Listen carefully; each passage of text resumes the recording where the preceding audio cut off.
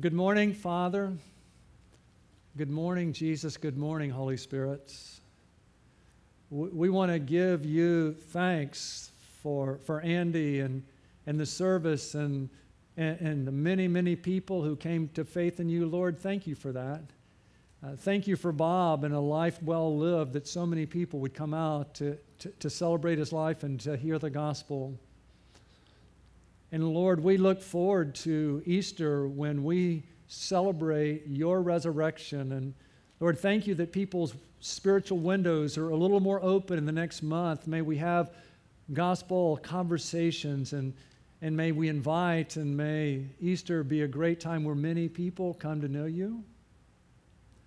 Lord, it's not just others who need you, we need you. That's why we're here. You are the bread of life, and we've come to eat. And you offer living water, and we're thirsty, and so we come and drink. Satisfy our hunger, quench our thirst. As we open your word together today, may your Spirit fall fresh and teach us. And we pray in Jesus' name, amen. This weekend was a big weekend in the Sturgis family. We have 6 kids, and for the first time in 15 years, we had all of our 6 kids together this weekend. It has been a great weekend. That's okay, you can clap, it was good. And the reason we were all together was our son Luke got married yesterday. So they got married, they got married on the beach, the only cool day in 2 weeks. It was cold, it was windy, but it was Sunday, and we had a great time. And man, it's always interesting to do a wedding and remember my wedding vows, and certainly more special doing it for one of our sons.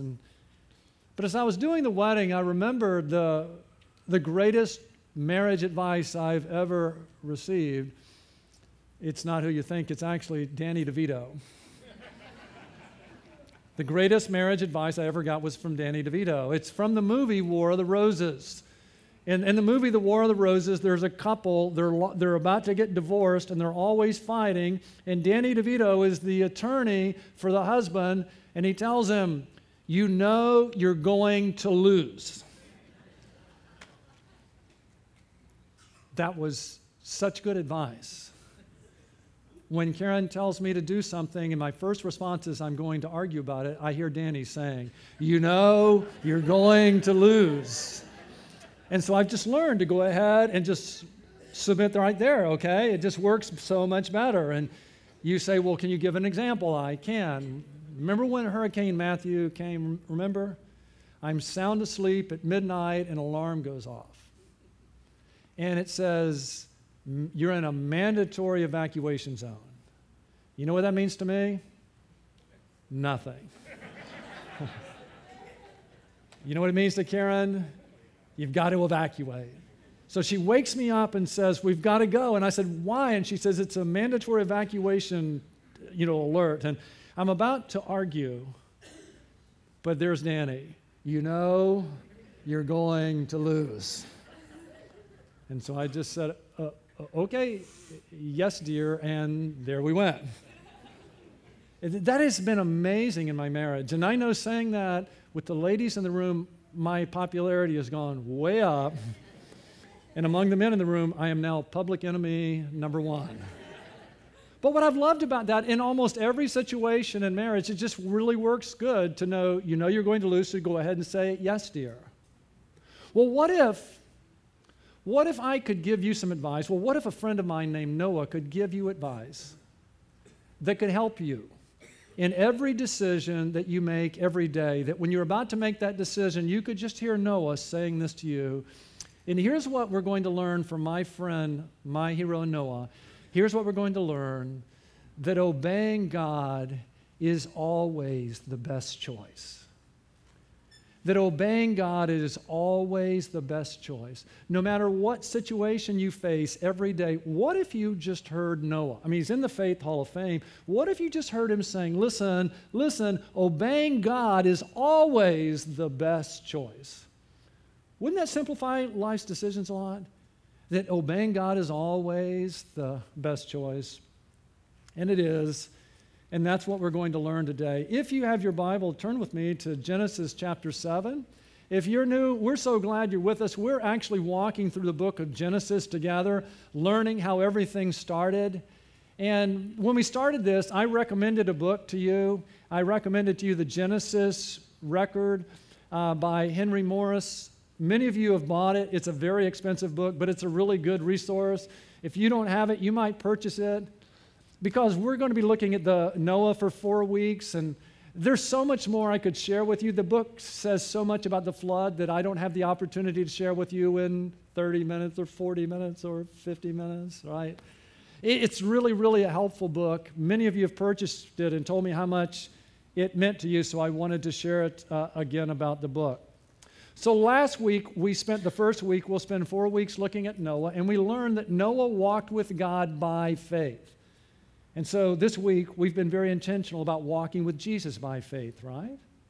And last week, we learned that God told Noah to build an ark, and so we'll read the last verse in chapter 6 before we jump into chapter 7. Thus Noah did, according to all that God had commanded him, so he did. You see, Noah obeyed God, and Noah tells us, listen, obeying God is always the best choice. Now we're ready for chapter 7. Then the Lord said to Noah, enter the ark, you and all your household, for you alone I have seen to be righteous before me in this time. It was about 120 years before he said, build the ark. Now he says, enter the ark.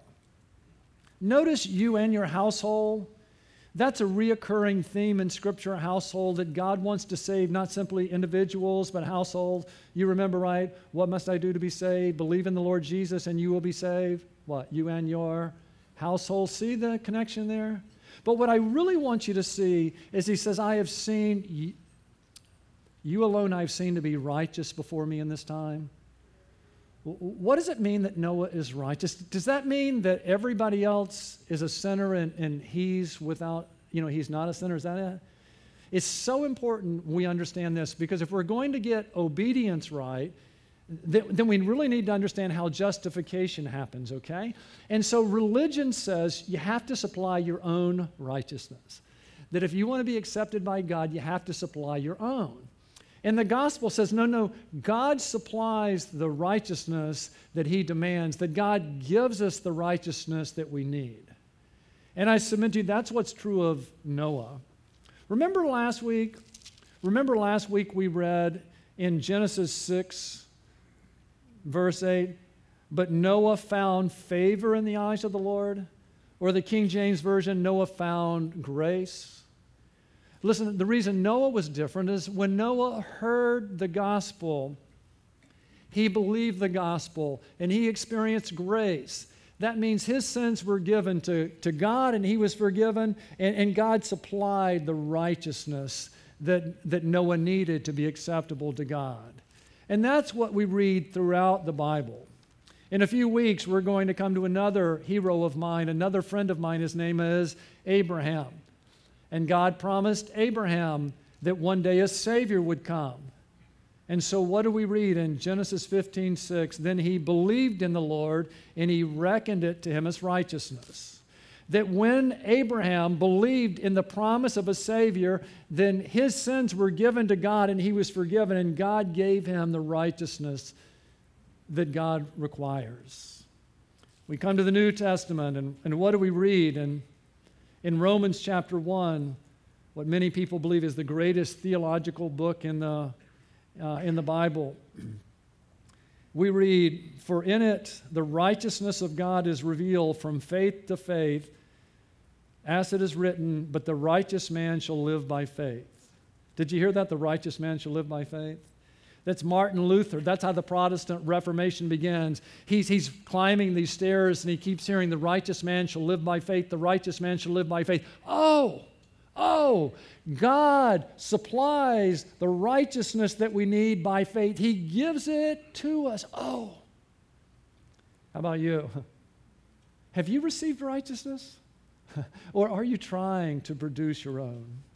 And then last week we saw that Noah is in the Faith Hall of Fame. I mean, there's the Pro Football Hall of Fame and the Basketball Hall of Fame and the Baseball Hall of Fame, and there's a Faith Hall of Fame. It's not the Works Hall of Fame. And we saw last week, by faith, Noah being warned by God about things not yet seen, in reverence prepared an ark for the salvation of his, there it is again, right, of his household, by which he condemned the world and became an heir of the righteousness which is according to faith. Noah received righteousness by putting his faith in God. Have you? Oh. And then we see that very clearly in 2 Corinthians chapter 5, verse 21. For he made him, now that God made him, Jesus, for he made him who knew no sin to be sin on our behalf, that we might become the righteousness of God in him. Now, I want you to know, to get into heaven, you have to be perfect, okay? And we have a problem. We're not perfect, right? Is that true, you guys there? We're not perfect, are we? And not only are we not perfect, but we also have sinned. And so there's nothing we can do about it. We're not perfect and we've sinned. Here's the good news. Jesus took care of our problem. That Jesus came to earth and he lived a perfect life for us. And then he climbed on the cross and died in our place, and then he rose, and he offers us the exchange of the ages. Jesus says, now listen, give me your sins, and you will be forgiven of all your sins, past, present, and future. And then ask me, and I will give you my righteousness, so that you will now qualify to heaven because you will be righteous. Is there any offer better than that? Have you ever accepted that offer? If you haven't, won't you say, Jesus, here is my sin, forgive me, thank you for dying for me, won't you? And then won't you say, give me your righteousness. Give me your righteousness so that I'll be accepted to God. Won't you say, Jesus, I want you to be my Savior and Lord. And listen, he'll do it all for you, won't you? And if you have, this is important, we're going to talk about obedience, but to get obedience right, you have to understand this, okay? The moment you believed in Jesus, the moment you believed you are forgiven of all your sins, past, present, and future, and Jesus gave you his righteousness, that means that your standing before God at any given moment isn't based on your performance, but his.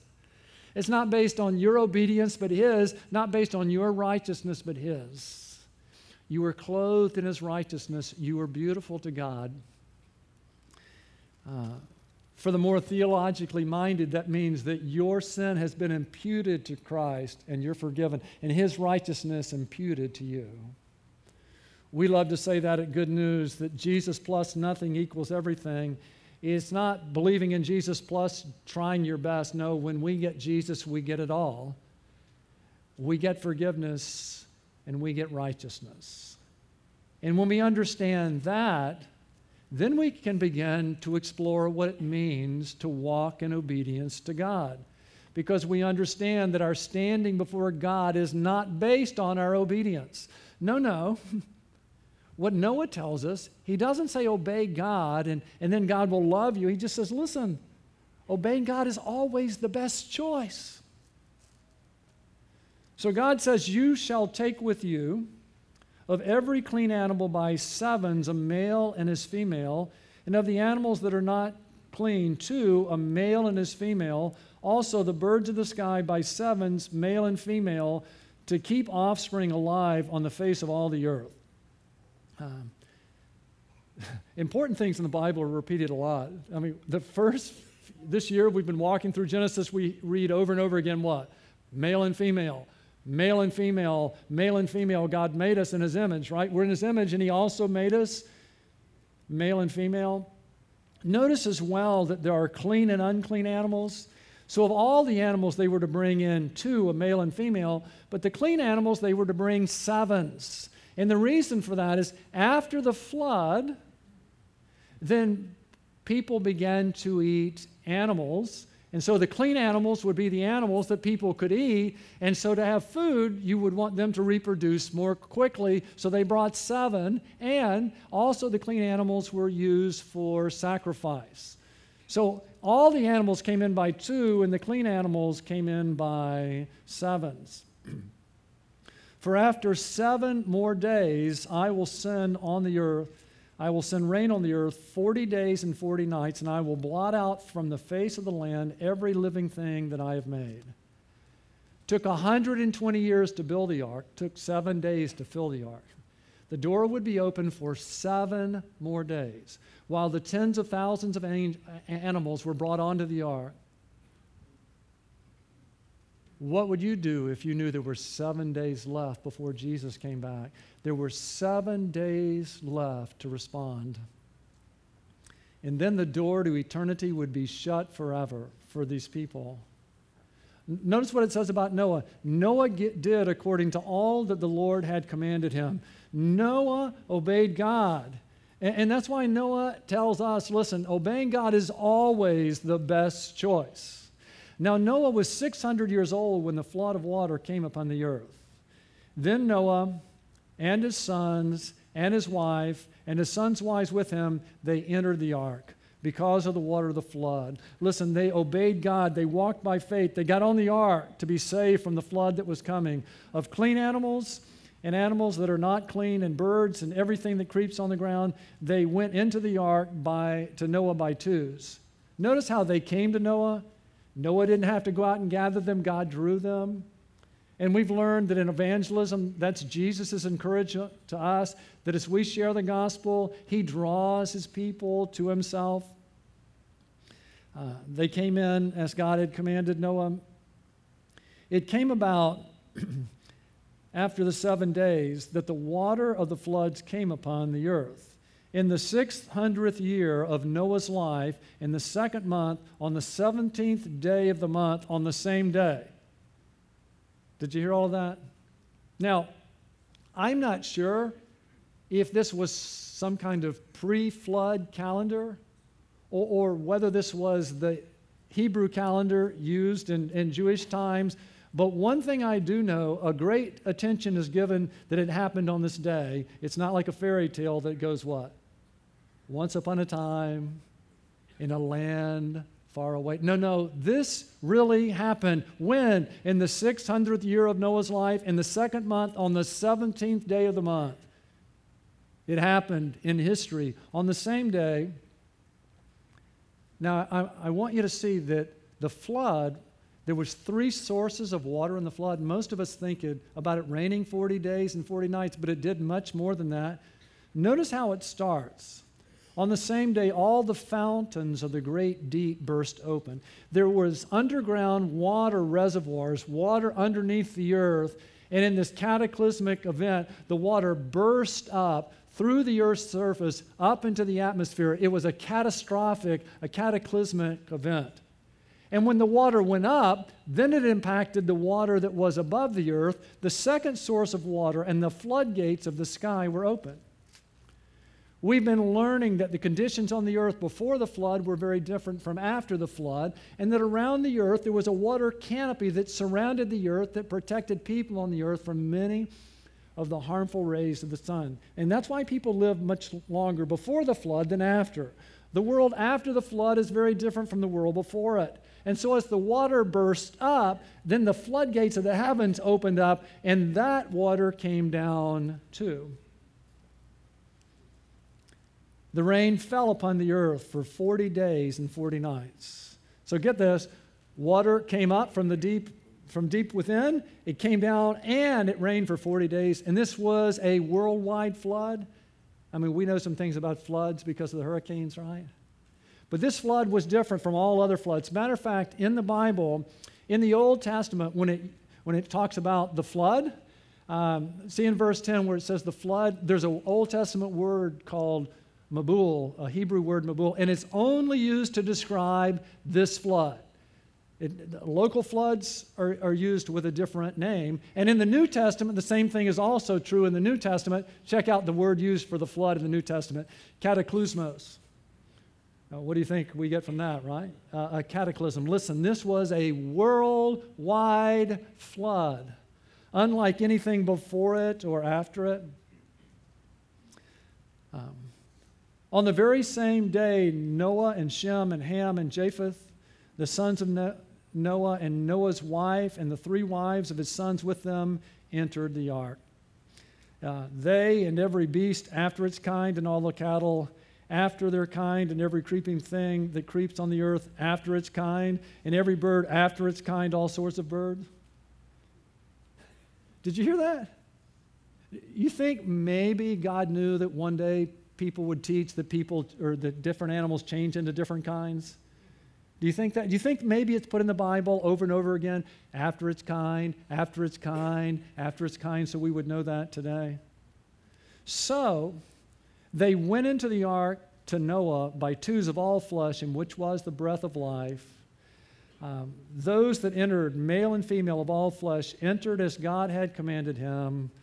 And who closed the door? The Lord closed it behind him. Kind of implies what? That before that, the door was what? The door was open. The door was open, and there was an invitation for people to enter. And then one day, God closed the door. And what did we learn last week? That door really points to Jesus, didn't it? We come to Jesus in John 10, and what does Jesus say? He says, I am the door. And you know, Jesus is the door, and that door is wide open. No matter what someone's done wrong, they can enter in today and be saved, right? The door is open. I am the door. If anyone enters through me, he will be saved and will go in and out and find pasture. Don't wait till it's too late to enter the door. Can you imagine?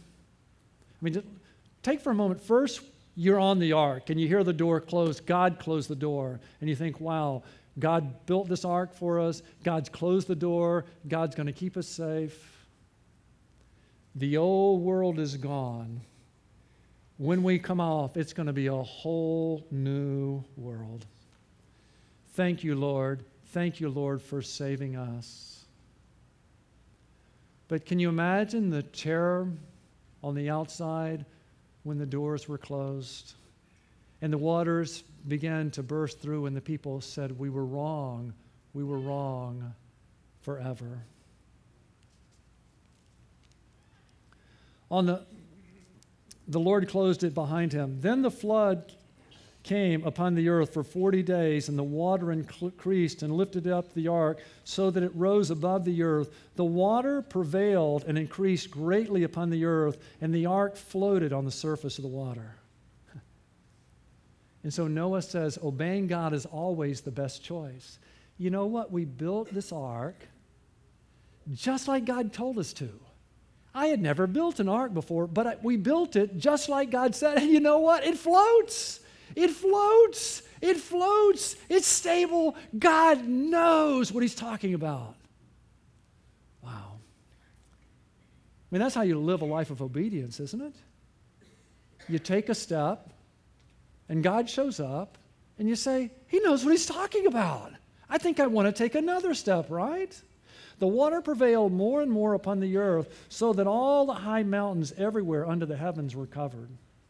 The water prevailed 15 cubits higher, about 22 feet, and the mountains were covered, all the mountains. This is a huge, catastrophic flood.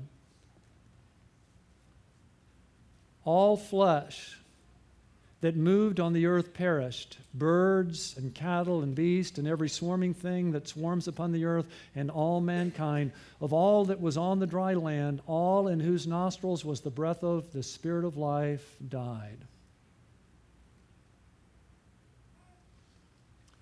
Thus he blotted out every living thing that was upon the face of the land, from man to animals to creeping things and to birds of the sky, and they were blotted out from the earth, and only Noah was left together with those that were with him in the ark. Often in my conversations with people say, well, you know, Smiley, the God I believe in would never punish anyone. I want you to know who the God of the Bible is. If you want to know who God is, look at the flood. Look at the flood, and in the flood, God declares that He is just, and sin will be punished. Did you see that in verse 23? Thus He blotted out every living thing that was upon the face of the land, from man to animals. But God also declares on the cross, or in the ark, that He's love. Notice, only Noah was left. There was a way of escape for those who put their faith in Him, together with those who were in the ark. When we look at the flood, we see God is just and God is love. And there's one place we can see what God is like even more clearly than the flood, and it's the cross of Jesus Christ. But God demonstrates His own love toward us in that while we were yet sinners, Christ died for us. Jesus on the cross, naked between two thieves, declares that God is just and sin must be punished. And Jesus on the cross, bearing our sins, declares that God is love. Jesus says, I will take death so that you can have life. The water prevailed upon the earth 150 days. We're going to see that they were on the ark for over a year. And I'm sure some of you say, come on, Smelly, you don't really believe there was a worldwide flood like the Bible teaches, do you? And I would say, sure, I do. And next week I'll give you some more reasons. But the main reason I believe that there was a worldwide flood is because Jesus did, and Jesus was there.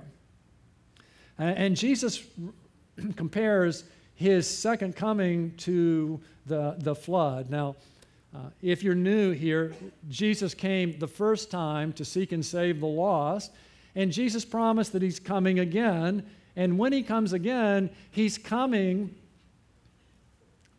in judgment. There will be a judgment day, and then following the judgment day, there will be a new earth very similar to the flood. And so in Matthew chapter 24, notice Jesus says, for the coming of the Son of Man will be just like the days of Noah. If you want to know what it will be like when Jesus comes back, He says, look at the days of Noah and you'll see, because it'll be just like it. And Jesus is affirming that Noah and the flood really happened.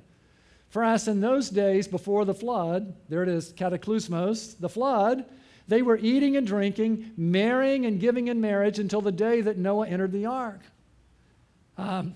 You need to enter. Silly old man, there's no such thing as a flood. Do you ever try and share the gospel with people and they just say, not interested, not interested? See, that was just like it was in the days of Noah.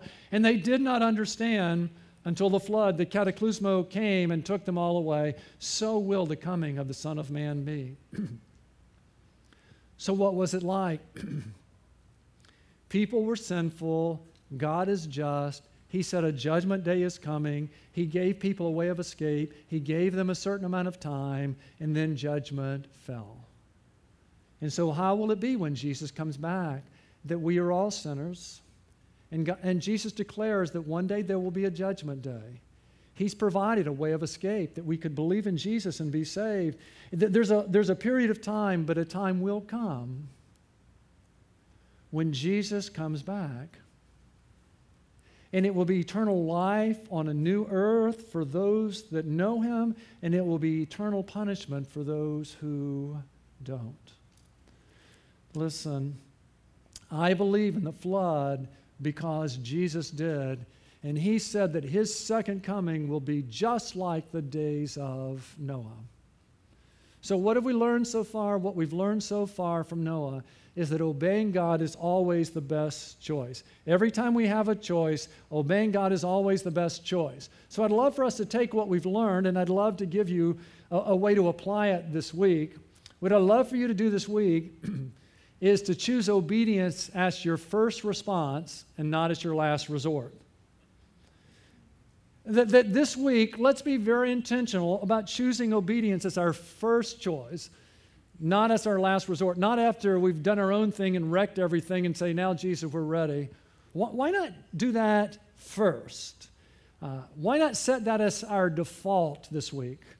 Now let me illustrate that, what I mean. Last weekend I was watching an XFL football game. Watched any of those? I think a lot of wives say if football in the fall isn't bad enough, it's in the spring too. But I'm watching this game, and this team is on about the 6-yard line, and they do an end around. So the quarterback takes the ball, hands it off to a wide receiver coming around. He runs around. There is no one. There is no one between him and the goal line. No one. It's just 6 empty yards. But he stops, and he throws a pass, and he overthrows the wide receiver. And the announcer says, obviously, he's not a quarterback. Because quarterbacks are trained that the quarterback is always the first option. If you have the ball, and there's no one between you and the goal line, that is the first option. Run the ball. Because if you throw the ball, you might throw it over his head like he did. You might throw it in front of him. He might drop it. There might be an interception. You are the first option. Do you know why athletes practice things over and over and over again? So that when they get in the game and the pressure is on, they've already determined what to do in that situation.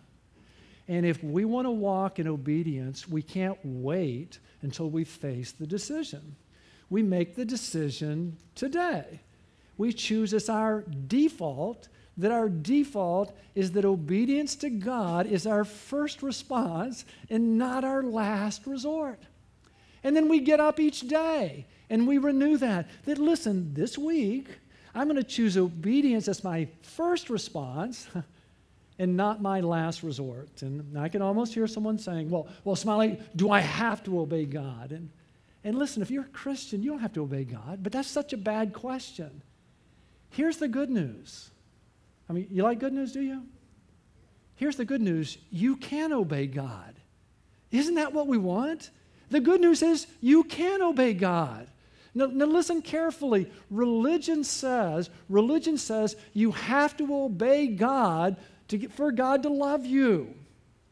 Who wants to face that pressure? That if you want God to love you, you've got to be good.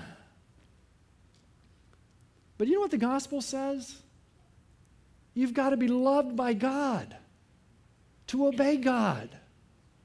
It's when you know God's crazy about you, that's what enables you to obey Him. What does the Bible say? We love. Why? Because He first loved us. When we see Jesus on the cross, spread eagle for us, taking what we deserve, He captures our hearts, and when He captures our hearts, we give Him our hands and feet, don't we? Listen, Noah. Noah didn't build the ark so God would love him. He built the ark because he knew God loved him, and he knew God said a flood was coming. And he and his family, surviving the flood was conditioned on building the ark. So he did it not to earn God's love, but because God loved him. And he knew that obeying God is always the best choice. And listen, when it was time to get on the ark, Noah didn't get on the ark so God would love him. He got on the ark because he knew God loved him. And if God said to get on the ark, the best choice was what? It was to get on the ark, wasn't it? So listen, when Jesus says to honor your parents, or to forgive someone who wronged you, or to be generous, or to share your faith, or to tell the truth, listen, the reason we want to obey God is not so that He'd love us. We do it because He does love us. And we know that obeying God is always the best choice. So let me ask you, is there an area in your life where Jesus has been calling you to obedience and you've said no? Is there? Is there an area in your life where Jesus has been calling you to do something and you've said no? Won't you change the default today? Won't you say, yes, Lord? Won't you? Won't you? Well, Smiley, what do you do when you're resisting God? You know what happens to me? That I resist God a lot, but I always hear the Holy Spirit kind of whispering in my ear, Smiley, how many areas of your life can you run better than Jesus? Would you make me a list? What's the answer to that? What? None.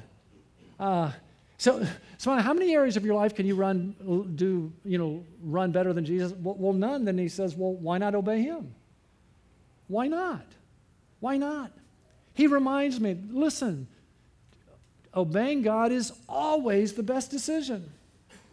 Or sometimes when I'm resistant, I hear him say, Smiley, are you wiser than Jesus? Do you really think your plan is better than his? No. Then he says, well, why not obey him? Why not follow him? Why not say, yes, Lord? Or I hear, Smiley, why did you become a Christian in the first place? Was it because you were doing such a great job running your life? Smiley, what is a Christian? A Christian who said, I'm tired of running my own life. You run it. You lead. I'll follow. Well, Smiley, why don't you do that? And so I would say that to you. Why not say yes to Jesus? He's wiser than you. He can run every area of your life better than you can. Why not say yes? But know what I hear when I say that to people? Well, Smiley, I can't be perfect. Why do we start with I can't? And did I ever mention perfect? Did I? Listen, just growing up, I loved to play basketball, and I would always invite my friends, hey, let's go play basketball. And you know what none of them ever said? I can't, because I can't make every basket. Would anybody play basketball? Would they? If they thought to play basketball, you had to make every basket. But people play basketball even though they don't make every basket, don't they? And man, when they make one and the ball goes through the net and you hear that, it's really good, isn't it? But sometimes you miss, right? But you still play. That's what it's like obeying Jesus. Listen, we don't always get it right, but why not set the default of our life to put the ball in the basket, right? Why not set the default to be choosing obedience? Wouldn't life go better? Let's go back to Noah. Listen, sometimes Noah put the ball in the net. Sometimes Noah obeyed God. God said, build the ark, and he did. And God said, get on the ark, and he did. But in a couple of weeks, we're going to read that when they got off the ark, you know what Noah did? Some of you know, right? He got drunk and naked. Because he didn't always put the ball in the basket, you know? Of course, you know, if I'd have been on the ark with my family for a whole year,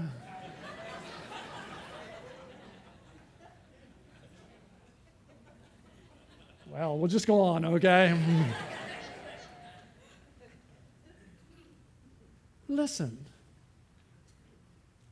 just because you're not always obedient, that's no reason that we wouldn't set the default in our life to choose obedience first, wouldn't it? Just imagine what would happen if this week we were very intentional on setting the default of our heart to choose obedience as our first response and not our last resort. And when we fail, that's okay, because we all fail. And besides, we're not obeying God so that God would love us. He loves us. We love because he first loved us. The reason we obey God is because we believe that obeying God is always the best choice, right? Let's pray. Jesus, thank you so much for being obedient for us. Thank you for choosing obedience in every decision and living that perfect life for us so we wouldn't have to. And then, Jesus, thank you for being obedient to the point of death, even death on a cross, dying in our place. Thank you. And thank you for rising to prove to us that you really had done this for us. And listen, if you're here today and you've never made that exchange, won't you make that exchange? Won't you just say, Jesus, here's my sin. Please forgive me and be my Savior. And won't you ask him, Jesus, give me your righteousness. I don't have any. Give me yours. And won't you surrender to him too, saying, Jesus, you take over. You can run my life better than me. Lord, I pray for us who've made that great exchange that we would just smile a little bit and say, thank you, Jesus. Thank you, Jesus. Thank you for taking my sin, and thank you for giving me your righteousness. Thank you that my standing before God this moment and throughout this week is not based on my performance but yours. Thank you. And then, Lord, I pray, as we hear you calling us, follow me, that all of us here, if there's some area in our life that we've been saying no, may we say, yes, Jesus, yes, you lead, I follow, yes. And Lord, I pray, sitting here today, that we would all make a decision, that we would all choose that this week we're going to set our default on obeying you first and not as a last resort. And Lord, each day when we get up, may we renew that. And Lord, when we face decisions throughout each day, help us to remember that obeying you is always the best choice. And we pray in Jesus' name, amen.